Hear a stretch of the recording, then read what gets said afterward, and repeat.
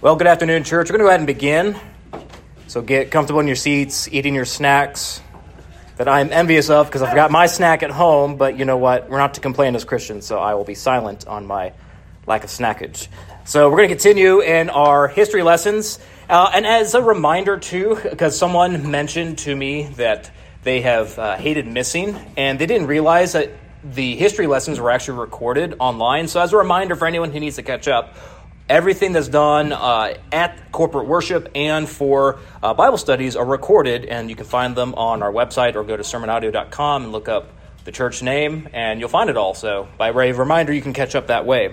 So let's go ahead and pray. And today, as Joshua mentioned, we're going to be delving into the development of the papacy. We're still in the medieval era, which again is 1,000 years of church history, and the development of the rise of the Pope is a significant thing in history, and it still has significance today because of the power that the Pope has over almost 1 billion professing Roman Catholic Christians. So what is the Pope? How did the Pope become to be? There's a lot to it. So we're going to uncover that today. So let's go ahead and pray, ask for God's blessing, and we'll dive in.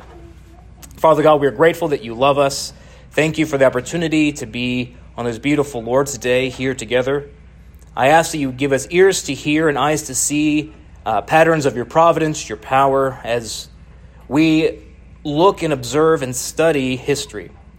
In particular, as we look at the medieval era, 1,000 years of you reigning in heaven over the world since your ascension.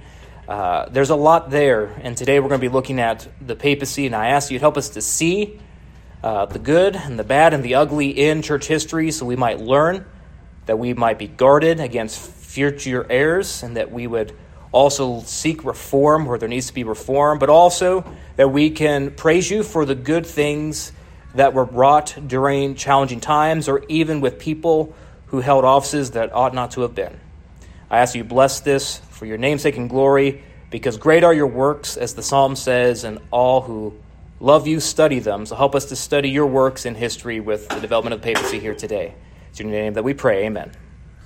All right, so the development of the papacy, which papacy is just the name for the seat of the Pope. And as we talk about the Pope, we're specifically referring to the Bishop of Rome. Now, in our Baptist circles, Reformed circles, we don't use the term bishop very often. So by way of reminder, bishop is found in Scripture. It's the term for elder, it's the term for overseer. But in the course of church history, especially about 200 years out of the gate from Christ's resurrection, the office of one bishop over a group of pastors started to develop. As the church started growing in terms of organization, naturally, the churches tended to organize around one major pastor over pastors over a region to provide accountability, shepherding, caring, and that evolved and grew over time. That was a historic practice, pretty much out of the gate in church history. You can call it Episcopalian in the terms of the church structure. If you ever heard the term Episcopalian, it comes from episcopus, which means bishop, bishopry. That's a part of church history. So as I say bishop, we're talking about the pastor of pastors over a region or city. And as a reminder, there were 5 major cities in this ancient and medieval era. You had obviously Rome, you had Jerusalem, you had Antioch and Alexandria that we've talked way back when. And then also you had one in Constantinople, which was the capital of New Rome with Constantine that we've talked about in the last several weeks. So you had in these major cities, major metropolitan eras, one main pastor over the other pastors who served the flock of God. Well, when we talk about the Pope, we're specifically referring to the bishop that resided in Rome. And just as a reminder for those who don't know, the term Pope comes from Latin, which literally means Papa. Well, when you say Papa, what comes to your mind? Daddy, father. And it was the term used early on in church history by Christians to refer to pastors in general because of, in the New Testament, Titus and Timothy and other places where it talks about my son in the faith, I'm like a father to you in the faith. It became a term of endearment to show that this is like a father figure that guides me in the faith, protects me in the faith. And so that was a term that Christians weren't afraid of. But over the course of time, that term became more prominent and had a specific meaning in Western Latin-speaking churches, referring to the Bishop of Rome that we're going to call the Pope. So just be mindful of that. So what caused the Pope to become what it is today? Super powerful. What made it to be the religious juggernaut that it is? Well, that's today's lesson, isn't it? And unfortunately, like we've talked about before, and we've laughed and lamented, church history or any history is never neat. I can't just give easy bullet points, although I'm going to bullet point things, because history is long, it's complicated, it's convoluted. And yet again, I'm going to be spending an hour covering another 1,000 years of development. The rise of the papacy really is a 1,000-year development to kind of get to where you have the zenith of the power of the papacy. The power of the Pope really came on the scene in the 400s and reaches a zenith in the 1300s, so almost 1,000 years of development, and I'm going to try and cram in an hour. So I'll do my best, like I've said before. So, to boil it down, there were three major reasons that I believe that papacy became the religious juggernaut of Western civilization, that it became the seat and identifier of the Western Latin-speaking churches that it was. There are three reasons. First was political, second was prestige, and then third was persuasion. So we have political, prestige, and persuasion. So the first major reason was political. And there's a lot that I'm going to be explaining, assuming that you guys have been tracking along. And so if anything's confusing, you can ask questions after the fact or go back and listen to previous lessons. So I'm not going to do a lot of re-clarifying, so just hang in there. So first, political. After the fall of Rome in 476 AD that we've talked about, remember, Western Europe lacked a central government. It was kind of a chaos. It was a no man's land for a long time. And so the people of Western Europe, in particular the Christians that were now the predominant religious group in the West, was looking for some type of leadership to unite her once again. The Bishop of Rome ended up being the most natural place to look because the Bishop of Rome was the main bishop of the Western regions of Europe. It was the main pastor of pastors from the ancient capital of Rome. So who best naturally to look to than a person who was second in power at that time, only to the Caesars. But now there's no more Caesars. The Caesars deposed. So naturally, who do you look to? The next major power figure in their minds, and that was the Bishop of Rome, the Pope. In addition, the Germanic tribes that overthrew Rome were Christians. We talked about that. They started off Arian Christians, converted later to Orthodox Christianity, but I'm not getting into all the details. But they were Christian, and they were increasingly becoming more converted to Christianity after the fall of Rome. And in so doing, the Germanic tribes naturally ascribed honor to the Bishop of Rome because they saw the Bishop of Rome as the leader of the church. Remember, the Germanic tribes, the Thor-type worshipers that they were, wanted strong leadership. And they saw who is the manly man? Well, that's the Pope, the ancient capital of civilization. So you had the Germanic tribes, who were the most powerful and most influential constituents in post-fall Rome, relegating leadership to the Pope. So after the Germanic tribes overthrew Rome, they held the political power of Rome, but they didn't really want to rule Rome. And so the Germanic leaders left, over the course of time, leadership over Rome in terms of its infrastructure, its politics, to the Pope. And in addition to the political deference in the West, the political power of the Pope continued to increase actually from the East because of an emperor named Justinian. The Emperor Justinian in the East, in Constantinople, had struggled for a while to provide cohesion to the Byzantine Empire. Remember, Byzantine Empire is substitute for Roman Empire. It was just now in the East as the main focal political point as opposed to the West. So Emperor Justinian struggled to maintain unity within the empire, especially in the West, because of its crumbled nature. And in the struggle, he became convinced that religious unity was the best glue to keep the empire together. So, by an act of legal decree, imperial decree, Justinian ordered all ecclesiastical edicts to be under civil law. Fancy term, ecclesiastical edicts. Basically, whatever now the Pope says has the power of the sword behind it. Or basically, the Pope says it, and it will be enforced by law. And during his reign, Justinian also made another proclamation saying that he believed that the Pope in the West was chief among all the bishops of all the church over all the world, with the Patriarch or Pope of Constantinople being second only to the Bishop of Rome. So now we can date by legislative decree from Justinian political power legally granted to the Bishop of Rome over the church by the 6th century. So that's the first thing to know, is that political power was slowly granted by the Germanic tribes to the city of Rome, to the Pope. You have the Emperor Justinian making a force of law to support papal edicts of the Pope. And then from there you had increasing power of the Pope exercised in the West. Now, from about the 500s to 700s, the papacy was generally submitted to the Eastern Emperor. Not perfectly, but generally. All papal appointments in Rome still had to be still had to be approved of by the emperor in the East.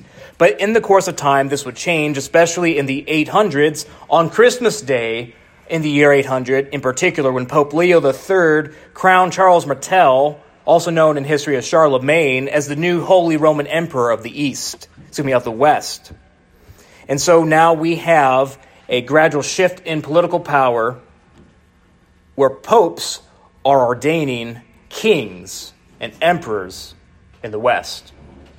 Again, a lot more could be said. I'm giving you the bullet points. So the first major reason of the rise of the papacy was because of political powers. Secondly was prestige, and this one will go by fast. Most of the early popes that lived in Rome came from the aristocracy or the wealthy Roman families, and they had superb Roman education. So, coming from the wealthiest Roman families, having the best education of people, it made it easy for them to have the seat of the papacy because they could buy the seat, or people thought, well, you're wealthy, you should have the seat, or you know more than us, you deserve the seat. For all those reasons combined, their education and their wealth made it easier for them to acquire the office.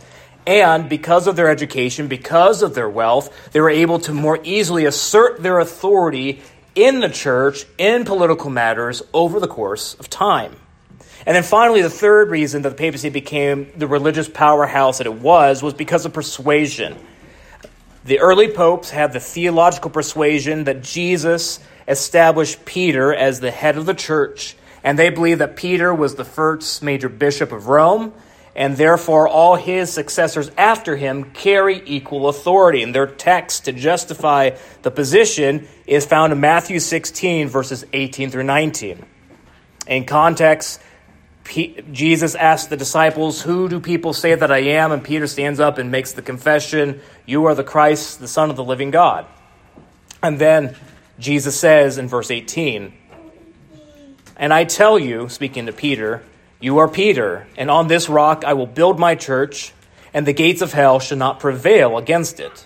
And I will give you the keys of the kingdom of heaven, and whatever you bind on earth shall be bound in heaven, and whatever you loose on earth shall be loosed in heaven." This is the primary text that Roman Catholics will use to support their defense of one key leader over the whole Church of God, that Jesus says to Peter, "You are Peter," which means rock in Greek, "and on this rock I will build my church," and gives Peter keys of binding and loosing, which keys lock things in and out. So the power of salvation and of the church in the world rests ultimately in one major figure, which is a Peter figure. And so, therefore, over the course of time, they were persuaded that this is how Jesus Christ establishes the kingdom of God on earth. Through his church, through the means of the gospel being preached, through the sacraments being administered, overseen by one major individual to oversee it all, and that was the successors of Peter, or the bishops of Rome. Now, it is pure speculation whether Peter I was a bishop of Rome. History is inconclusive on that. Roman Catholic apologists will argue otherwise, but the evidence is inconclusive that Peter ever was a bishop of Rome. It is pretty clear that Peter most likely, there's debate, but most likely died as a martyr in Rome, like Paul did. But that's all we know about Peter in Rome. Pure speculation, whether he was an actual bishop. But regardless, the emphasis of that text, we have to ask is Jesus talking to Peter as the rock, or Peter's confession of faith as the rock upon which Jesus built his church? And we as Protestants say Jesus was referring to Peter's confession, and that confession is the rock upon which the gates of hell can't withstand, because Jesus is the Son of the living God, and the power of salvation rests not in just one person, but all the apostles, and from the apostles, all the church, as we hold the gospel, which is the news of Christ, and Christ holds the keys of death and hell, which we see in Revelation. But again, I'm not going to go into that more because this is history class, not apologetics. But if you have questions, let me know. So, theological persuasion made these popes believe that they had divine mandate for their position. And not only did they have the theological persuasion, they also had the confidence to act as if this was their authority. So if you have a man who believes something firmly to the death, that is a very powerful man to contend with.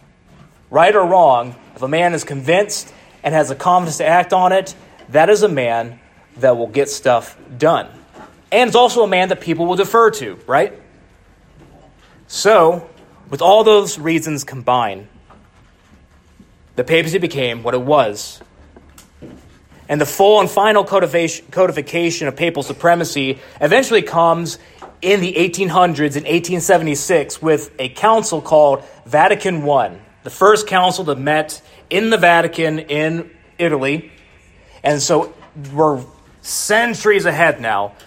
But in Vatican I, in 1876, we get the codification of what we all know as papal infallibility. Raise your hand if you've heard of that before. Where Roman Catholics believe that the Pope, in some sense, is infallible about the Christian life. And so let me read to you where Roman Catholics officially dogmatize papal infallibility.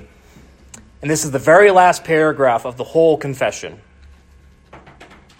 It says, "We teach and define as a divinely revealed dogma that when the Roman pontiff speaks ex cathedra, that is, when in the exercise of his office as shepherd and teacher of all Christians, in virtue of his supreme apostolic authority, he defines a doctrine concerning faith or morals to be held by the whole church, that he possesses by the divine assistance promised to him in blessed Peter, that infallibility which the divine Redeemer willed his church to enjoy in defining doctrine concerning faith or morals. Therefore, such definitions of the Roman pontiff are of themselves, and not by the consent of the church, irreformable."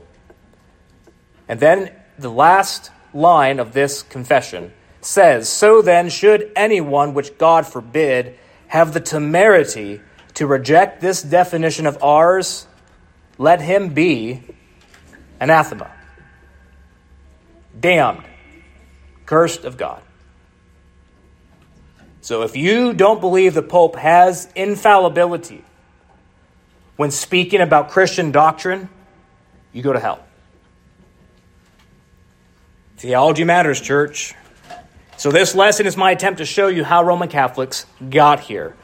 Again, 1,000 years crammed into now 40-some minutes. We're going to hop into our DeLorean again, going at the 1.21 gigawatt speed. So strap in. You can go back and listen. I'm going to do my best.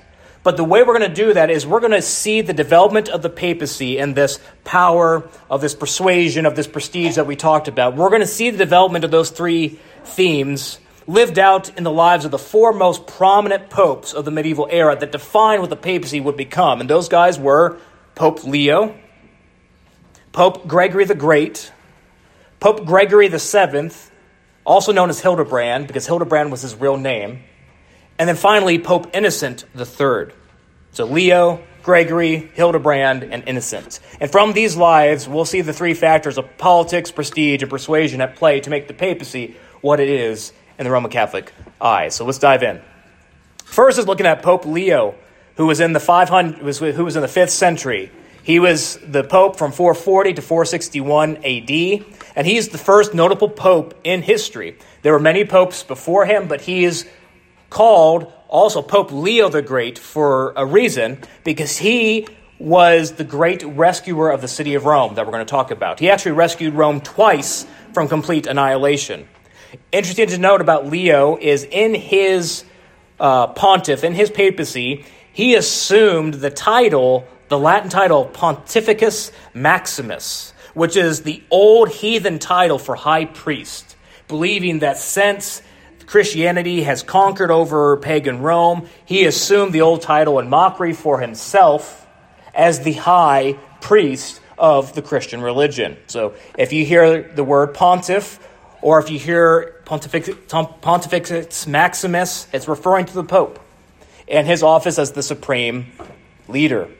Now, Leo was a great guardian of orthodoxy. How many of you remember the Council of Chalcedon that we've talked about? Learned that. Council of Chalcedon was called because of Pope Leo. He was a great ardent defender of Orthodox Christianity. He was a great defender of Nicaea, of the divinity of Christ, the humanity of Christ, of the fullness of the Trinity, and he cared for spiritual fidelity amongst Christians, and so he was the first to call the Council of Chalcedon together to defend the nature of Christ and the hypostatic union, which, as a reminder, all that means is that Jesus, as an individual, as a person, is one person with two natures, truly God, truly man. But beyond his scriptural fidelity, at least in his mind, he was also the great rescuer of Rome. As I mentioned before, Leo paved the way for the papacy to be even more meteoric and more juggernaut because he was the rescuer, the redeemer of the city of Rome twice during his papacy. He rescued Rome first from Attila the Hun in 452 AD. How many of you know Attila? Do you remember Attila from a few weeks ago? Pop quiz, yes. Remember, Attila the Hun was the great Mongolian conqueror, the great threat of Western civilization, because he got all the way into Italy. The Germanic tribes feared him, and they were the Thor warrior figures. They sought refuge from Attila by the Roman Empire, and that eventually caused the issues of Rome falling, if you remember from previous lessons. But Attila the Hun set his eyes on toppling Rome, because if he could topple Rome, then he conquers the world. So he was vigilant to go all throughout Asia with his eyes set on Rome. His nickname, by the way, was the Scourge of God, because he would devour cities, he would burn men, women, and children, he would burn the leaders, he would raise the city to the ground, catch it on fire, all for his great accolade. Well, he was greatly feared. Even the Germanic warlike people feared him. And eventually, Attila himself and his forces go right up to the city gates of the ancient city of Rome. And guess who met Attila's forces head on? It wasn't the Roman Empire, and it wasn't the Avengers. It was Leo, a lone, gray-haired old man on his walking stick, hobbled up to the mighty Hun, the Scourge of God, humble yet heroic and meek yet mighty, to intercede on behalf of Rome and Western civilization. Now, Leo is considered a moral and spiritual giant of his time. Everyone spoke highly of him, even Attila the Hun, after the fact. And Leo strived to model his ministry in the steps of Christ. He believed that in his ministry as a bishop, that he could win men's hearts through meekness and sacrifice, and he firmly believed that he could defeat Attila through meekness and spare Rome and Western Christianity. So, as history records, Leo kneeled under the gaze of the world's tyrant and spoke these words: "O Attila, the people of Rome, once conquerors of the world, now kneel conquered before you. We pray for mercy and deliverance. O Attila, you could have no greater glory than to see suppliant at your feet this people, before whom once all the peoples of the world lay suppliant. You have subdued, O Attila, the whole circle of the lands granted to the Romans. Now we pray that you, who have conquered others, would conquer yourself. The people have felt your scourge. Now they would feel your mercy." And according to legend, Attila, by his own account, saw two giants flanking Leo up in heaven, Peter and Paul wielding flaming swords. And up in heaven, he also saw a rank of 10,000 angels wielding fiery swords. Again, that's legend, but it is kind of cool and very Marvel-like. And Attila was pierced to the heart by Leo's boldness and meekness, and so he decided to spare Rome from complete destruction, although he did allow it to be ransacked and plundered. That was the first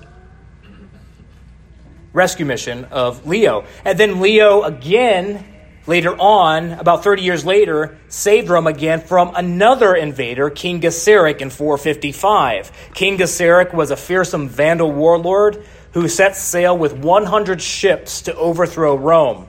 Now, as a reminder, the Germanic tribes that overthrew Rome as we know it consisted of several tribes. The Vandals were one. We get the word vandalism for the kinds of acts they did. So the Vandals were one of those tribes. The major warlord, wanted to overtake Rome to destroy it and own it for itself. And news of the Vandal invasion had struck panic among the citizens of Rome. The soldiers themselves were so fearful. These are Roman soldiers, right? The mightiest army in the world. They mutinied.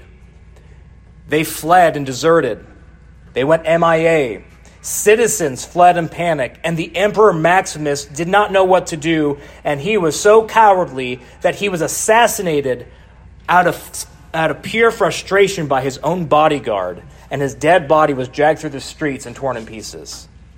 But, once again, when King Gesseric approached the gates of Rome, Pope Leo, feeble old man that he was, approached him, his destructive foe of the ancient gates, and interceded a second time in humility before his adversary for mercy. Moved by Leo, King Gesseric spared Rome to burn to ashes, although he did allow his army to plunder Rome for a whole week. And it's interesting to note, because history has amazing little factoids, when Rome invaded Jerusalem in 70 AD, which we've talked about, Rome destroyed and decimated Jerusalem. Rome plundered almost all of the Jews' gold, and in particular plundered almost all the gold in the temple of God. And they held it in monuments, and they held it in their treasury. Well, now in a stunning act of historical irony, the ones who plundered the great temple of God were now themselves plundered by these raiding forces, and all of that gold from the temple was stolen, and now many of it lost to history. Fascinating. In humility, to Leo's credit, he didn't want any spotlight to himself. After Gesseric and his forces left, he called the Christians in Rome to have a day of prayer. And he turned the citizens' attention to Christ for deliverance. And it's quoted that he said, "Let us ascribe our liberation to the ineffable mercy of the Almighty." So Leo was a pretty rockin' man. Like, he was a pretty bold, decently orthodox individual. But he also held belief in Matthew 16, in papal primacy, the supremacy of the Pope over all the other bishops of Rome. And he was the first prominent pope to teach this concept from his office and apply it. This argument states that every successor of Peter as the Bishop of Rome possesses the full authority of Peter on behalf of Christ in the church. And again, Leo argued papal primacy from Scripture, not from tradition that had developed. So in Leo's mind, he argued since Christ promises this in Scripture, and since Christ commanded it, it comes from the Word of God, not from tradition. Therefore, no man can argue against it or fight it. The position is inviolable. So, the first pope, major pope in the medieval era, saved the West twice. And that gave the papacy greater clout in the eyes of all Western churches. Now, a reminder about the ancient world. Remember, we talked about the medieval age is in the middle between two ages. Well, the ancient world influenced the medieval era. And one of those was the ancients believed the world existed in hierarchy, that the cosmos and the heavens have an order that earth reflects. And so, in the ancient world, it was natural to have established authority among men. In particular, it was natural to have one main leader. You had emperors, you had kings, you had the main deity that you submitted to, you had a high priest. It was natural for them then to think that therefore there ought to be one major leader amongst Christians. And so it was very easy for them to naturally believe that because of their cultural milieu. Then you have claims from the papacy in the West that his authority is biblical. And then you have this heroic rescue of Rome. And then you have these German Thor warrior figures converting to Christianity, looking to this awesome warrior pope who defeats tyrants by sheer meekness.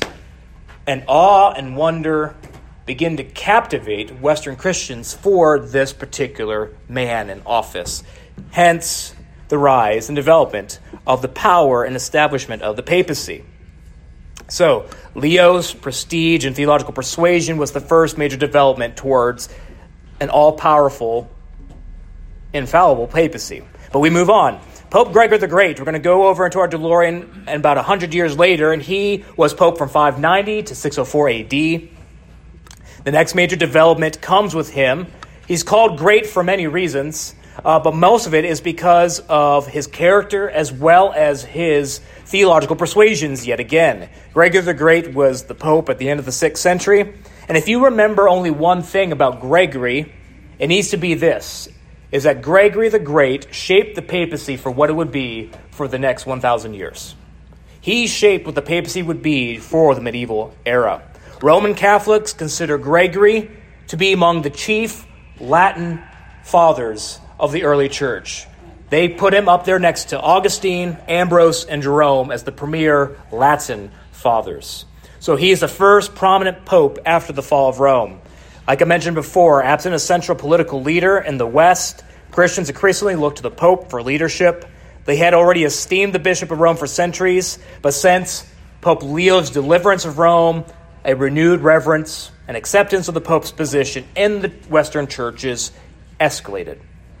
Now, as a man, Gregory was great. He was a very upright, moral, pure man in terms of his character, and everyone admired him. Prior to being the pope, Gregory actually served as the mayor of Rome for a period of time. He was born in an aristocratic family, meaning that he was very wealthy. He had received a rich education, and he possessed adept managerial skills because his family owned thousands of acres of Italian real estate. So managing Italian real estate, having a career stint as the mayor of Rome, gave him great skill and knowledge of Rome, the outlying lands, to manage problems and things, and that influenced how he would later rule as the pope.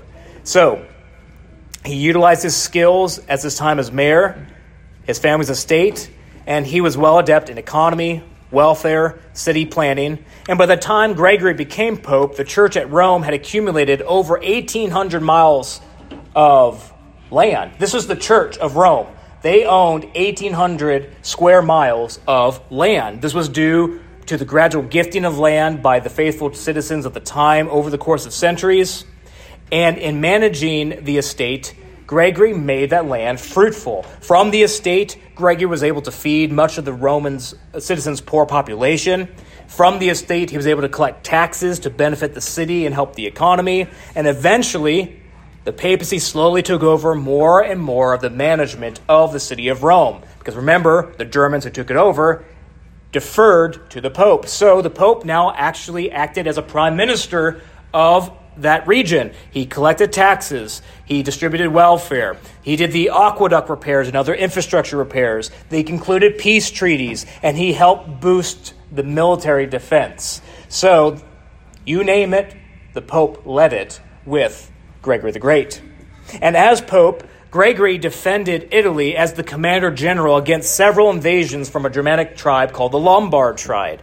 He successfully repelled several attacks from the Lombard tribe and twice concluded peace with Lombard leaders. So needless to say, like Leo, Gregory's fame skyrocketed in the West, and undoubtedly his resume was quite impressive. But as to Gregory's spiritual life and character, he was truly great indeed. He was a devout and pious man by all who knew him. Gregory himself preferred a monastic life over the public eye. He actually went to a monastery to become a monk after he retired as mayor, and only became pope reluctantly after massive pressure from political and ecclesiastical figures. They basically said, there's no one we want to lead the church but you. And so he felt it was his duty to lead the Church of God in the West. Gregory had established several monasteries prior. He wanted Christians to have a very rich inner spiritual life. So he accepted this role reluctantly, but upon his inauguration, he created a new title for the Pope called the Servant of Servants, believing that the head of the church ought to be the greatest servant of all in the spirit of Christ, which, amen. Obviously, all pastors should be that way. So Gregory was a man who had a lot of things right. He was very influential. He viewed the papacy as the chief servant for the whole church, which was a fairer and truer view of the role than many other future popes would hold, which we'll learn about here in a little bit. Gregory also shaped what the papacy would be in the medieval ages. His legacy was great, like I mentioned before. He was an exemplary Christian man, and he inspired many future popes to follow in his example of scriptural fidelity and piousness. However, most would not embrace his pious life, as history records.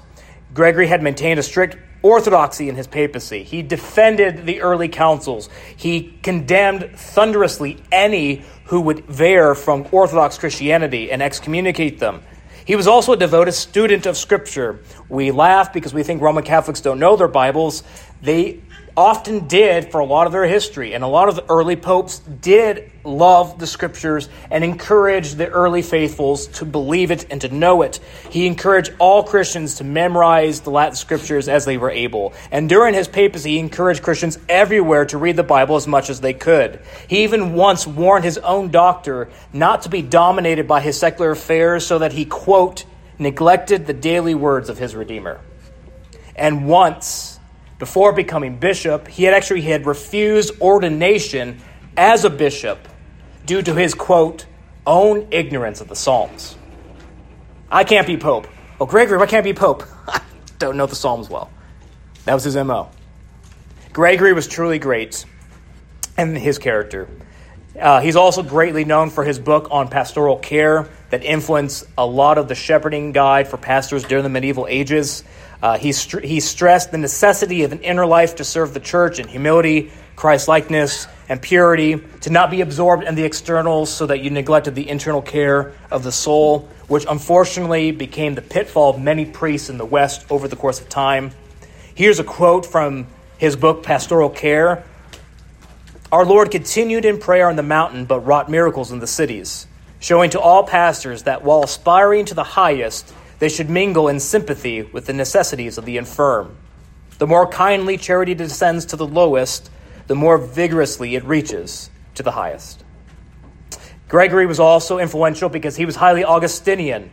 Augustine greatly influenced the theology of Western churches, and as we know, we're Augustinian in our theology as Reformed individuals. He held to Augustinian theology overall, and Rome in the West held overall to Augustinian theology because of the ardency of Gregory. Although he did compromise certain areas of Augustinian theology, he believed that Adam's sin gave us guilt, but man could cooperate on his own with the grace of God, which is what eventually led to the system of synergism, of cooperative grace in Roman Catholic theology. The idea of penance also came from Gregory. Gregory stressed in his papacy that sins after baptism needed to be forgiven by penance. And this laid the foundation for further Roman Catholic theology of merits that we'll talk about in a few weeks. Basically, the more we sin, the more we need to repay them because God deserves to be repaid all the injustice that we do to his name. Grace forgives, but we still have to repay. So by grace, through the sacraments, we can, but we must. And in light of that, he believed that the saints that have departed and also their holy relics could aid us in this area of penance. So the idea in the West of revering saints, praying to saints, looking at relics of saints that have gone before began with Gregory. He held a strange fascination of these powers and relics, but he believed that they could help the church fight against sin that the saints could intercede to Jesus on our behalf and help us overcome time of sufferings and trial. And he held to saints and the powers of relics so much that he made them central to Christian piety. Centuries before, Christians in the West had revered saints. They held awe to certain relics, but Gregory made it essential to Christian practice, which is why Roman Catholics are decked out in all their stuff that they have today, why they have their daily devotionals about saints, comes from Gregory. He once said, "Behold, the severe judge, Jesus Christ, is about to come, but take heart, our holy martyrs are ready to be your advocates." That's Pope Gregory the Great. That set the tone for future Roman Catholic teaching on merits, intercession of saints, and other theology issues that we won't get into right now. Also, Gregory was the first to really solidify the Roman Catholic doctrine of the Mass. He taught that the body and blood were really present in the Eucharist, framing the foundation of transubstantiation in the West. Though he framed it, it would not be the full accepted position of all Western churches until later on, that we'll talk about in several lessons. But Gregory also taught that the Mass was sacrificial to atone for sin. The early church wasn't always clear in what they believed communion did or was, but with Gregory, for Latin-speaking churches in the West, Gregory taught that the Mass was sacrificial to actually forgive sin. When you eat the bread and the wine, you're eating Jesus, and that sacrifice, that body and blood, can wash away your sins for the week and help you in your goal of being ready to see God. It started with Gregory, and it was a means of grace to forgive sin. He believed in the power of the Mass so much that he believed it actually had the power to heal diseases and even raise people from the dead. And he taught that from his office. This view of communion gained popularity because of Gregory, although, again, it was not the official position until much later on in the 1200s. So Gregory, quote, was great in many ways in shaping the papacy. He was a great man. He was a great leader. He was a great planner, a great defender. He held to mere Orthodox Christianity, but he was the first to introduce the foundations of a lot of what Roman Catholics believe about the Mass, about the intercession of saints, about having holy relics to help you and aid you and guard you, and of many other things that we don't have time to talk about. So we talked about Pope Leo. We talked about Pope Gregory the Great. And then we're talking about another Gregory, Gregory the Seventh, also known as Hildebrand. Now, for the sake of your all sanity and mine, because clarity, not confusion, is best, I will no longer call him Pope Gregory the Seventh. And that's also a long title to say. I'm going to call him by a more cool name, Hildebrand. Sounds like something from Final Fantasy, if you're a geek like me. But Hildebrand was his real name, which, by the way, when you hear Pope Leo, these were not their actual real names. In assuming the office, they assumed a new name to represent something about their office. And oftentimes they would borrow a name from someone in church history, most often a previous pope, that they aspired to be like. So if you hear of Pope Leo IX, it's because he, on his coronation day, wanted to follow the footsteps of Leo, or Innocent, or Gregory, and so forth. So Hildebrand was Pope Gregory VII, and he was a pope during the 1000s. Literally the year 1000 onward for a while was his papacy. And Hildebrand was the chief reformer of the Roman Catholic Church at this time. Now we laugh because we think, well, Roman Catholic, reforming, what is that? So what do I mean by reformer? He, in his day, saw a lot of the depths of depravity in the Roman Catholic Church. By this time, most of the clergy struggled with sexual impurity, and immorality was rampant. You had lots of playboy stuff going on amongst most of the bishops, several of the popes, most of the priests, and Hildebrand was fed up with the state of immorality in the Roman Catholic Church. So he was a reformer in that regard. He fought for sexual purity among the clergy when it was at an all-time high. He also fought for the separation of church and state because over time, the papacy, again, to make history lesson short, ended up becoming a puppet in the hands of the rich Roman aristocracy. Because again, the people who have the money, the purse strings control a lot of the politics. And in the course of time, the papacy became sold to the highest bidder. There was a lot of bribery. There was a lot of political machinations back and forth in the dark. And that corrupted the church.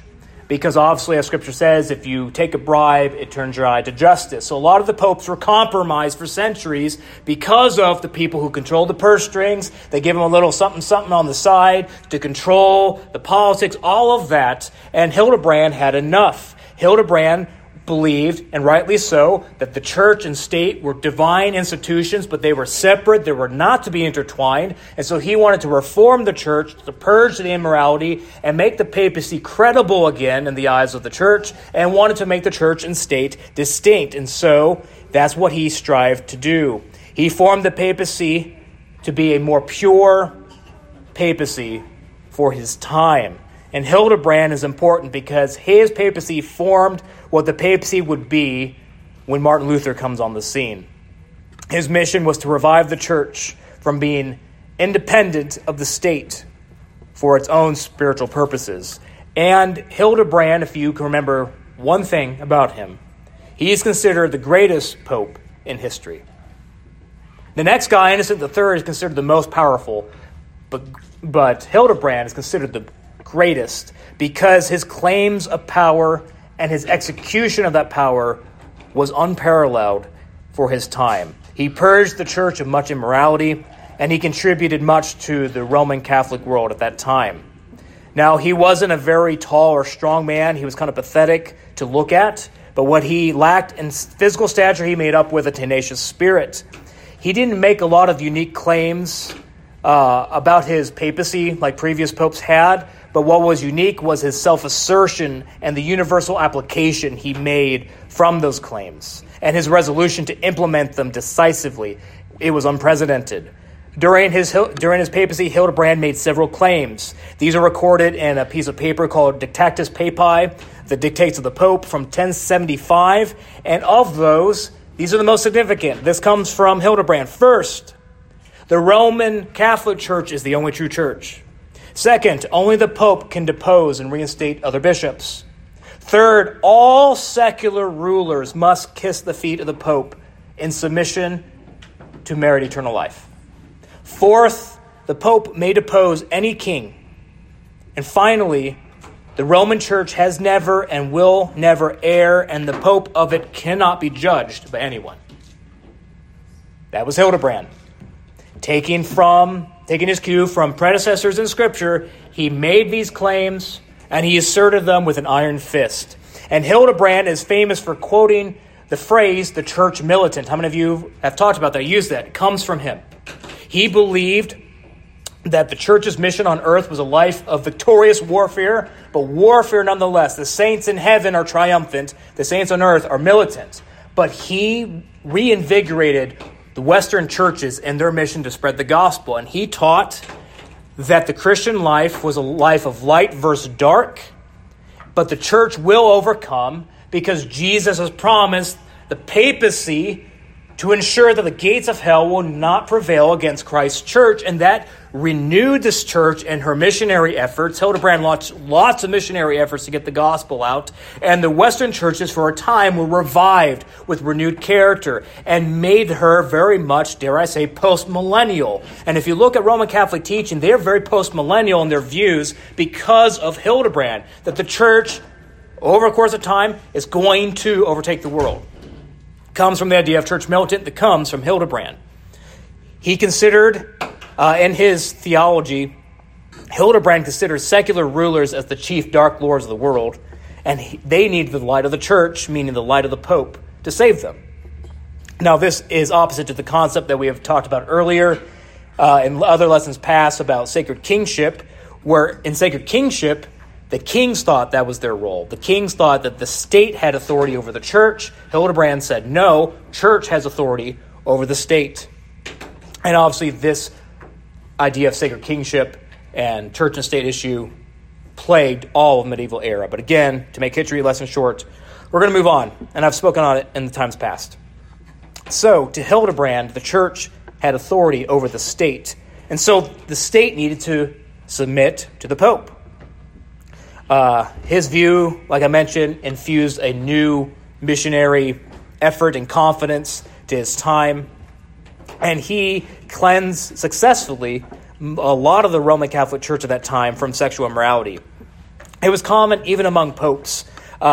If you can look it up, at one point it was so terrible, the immorality amongst popes, that there was a 200-year period known as the pornocracy because of the high immorality amongst the popes of Rome. Well, Hildebrand cleared house with the aid of Holy Roman Emperor Henry III. To quote President Donald Trump, they drained the swamp and got rid of a lot of terrible guys that were archbishops who were corrupt, priests who were corrupt. The papacy had turned into a madhouse by 1046. By 1046, there were actually 3 rival popes in Rome that the church didn't know who to submit to.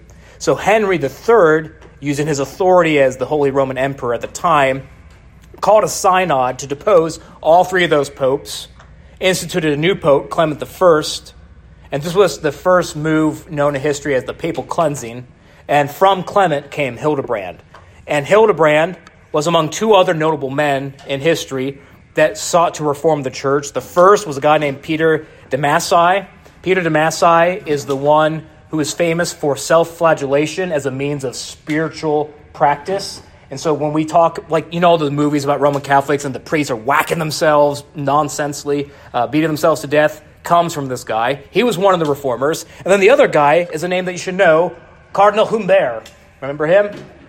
The hot-headed, tempered cardinal that sparked the Great Schism between the East and the West.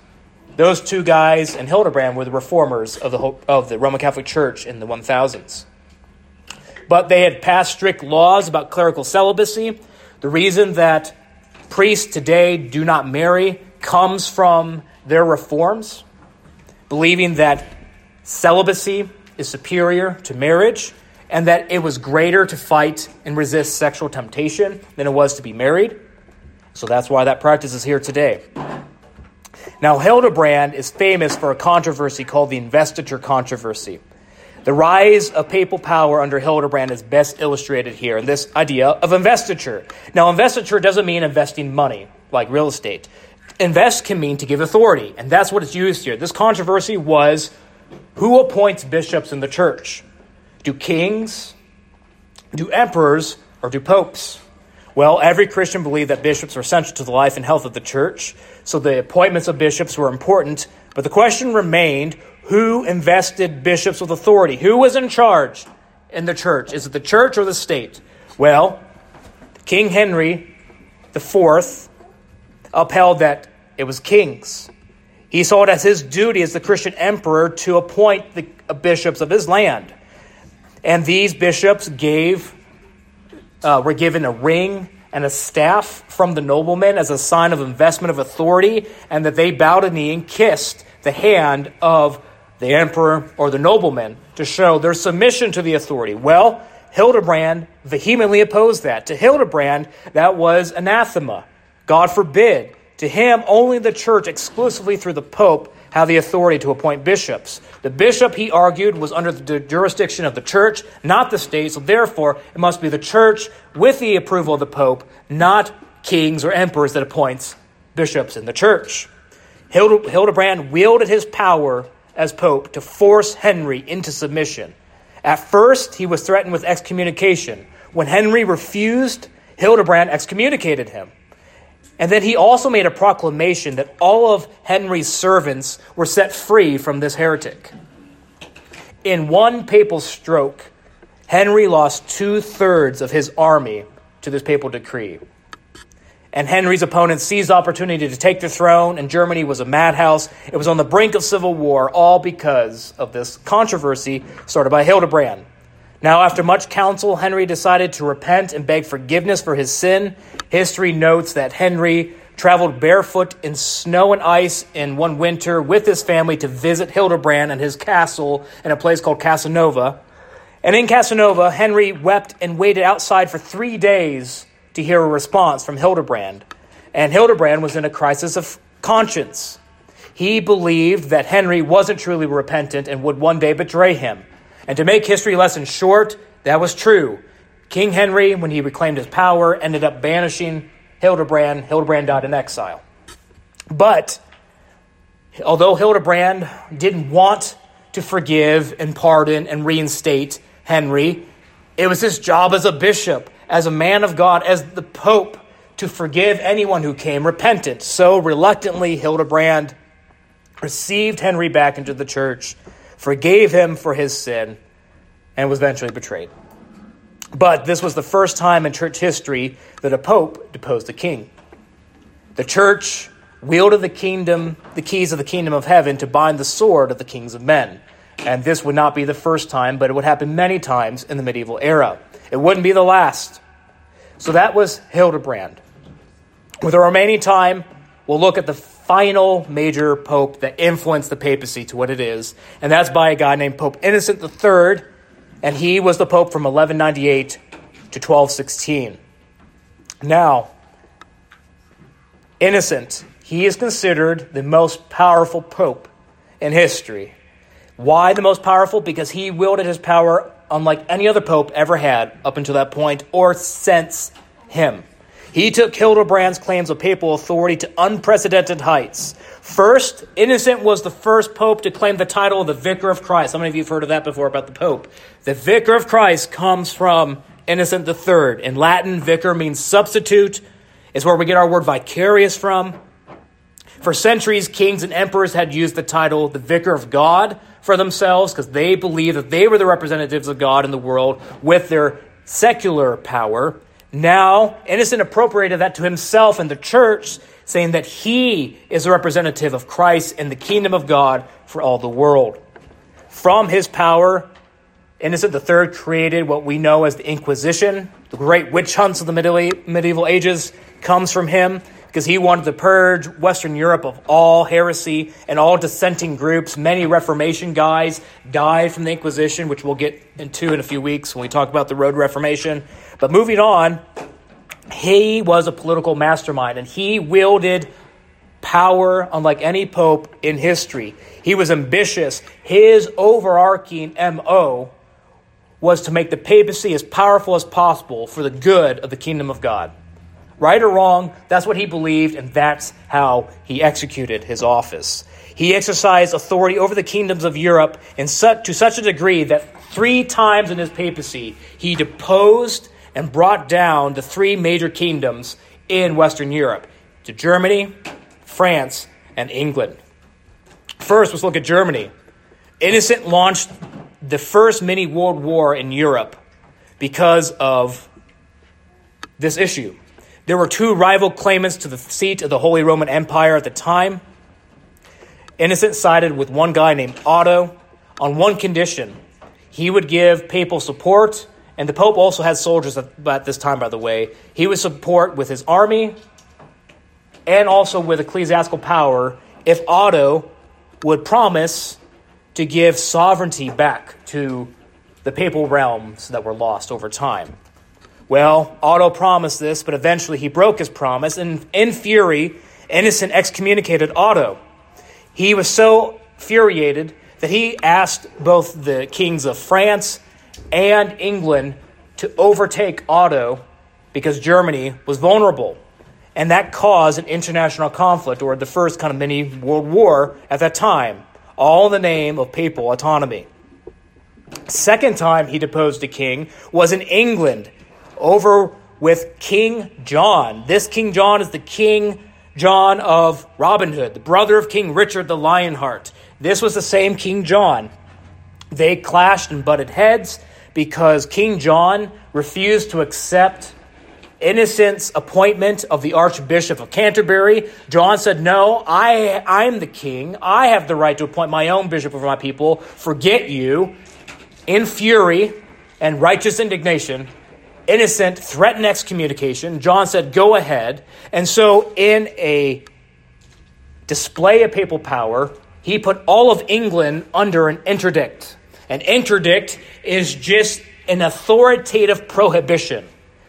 In effect, Innocent told all the clergy in England, you are forbidden upon excommunication to do any church services. No sacraments, no last rites, no baptisms, no communion.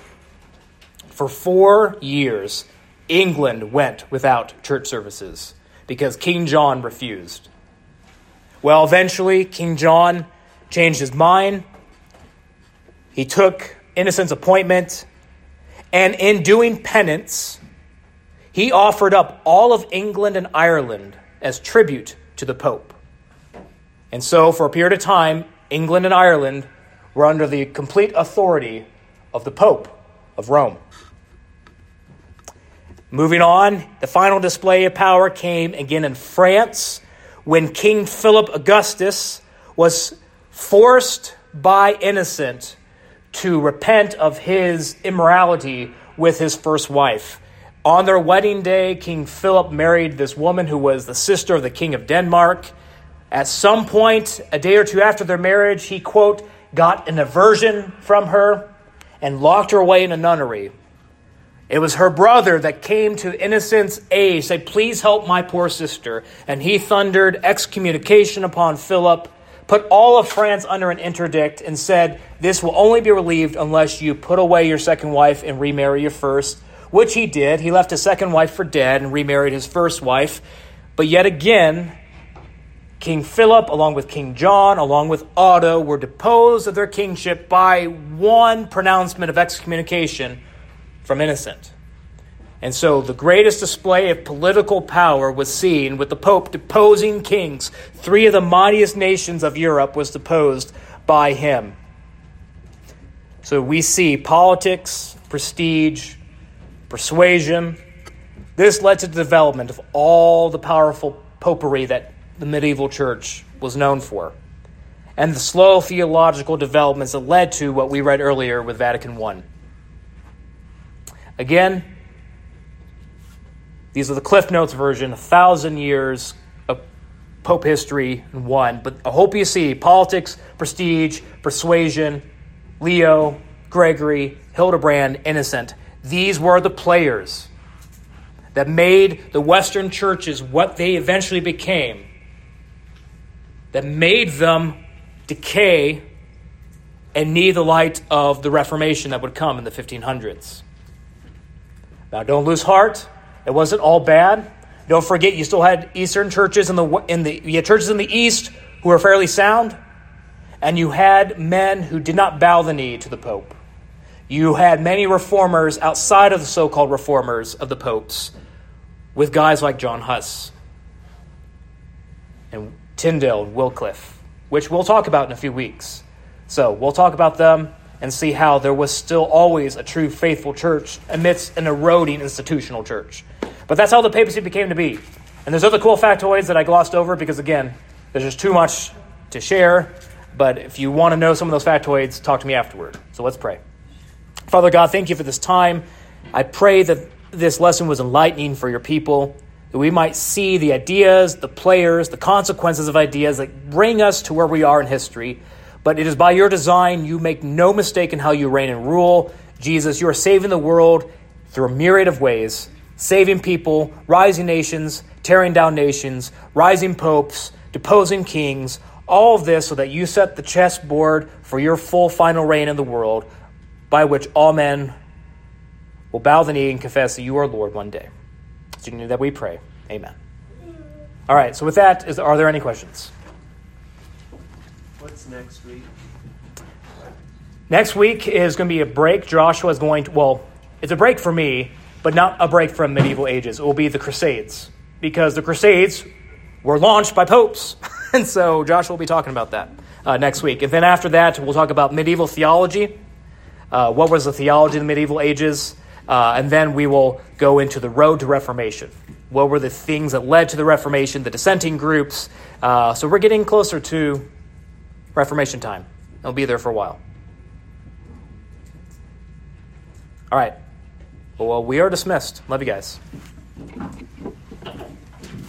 Thank you, Jonathan. Yes.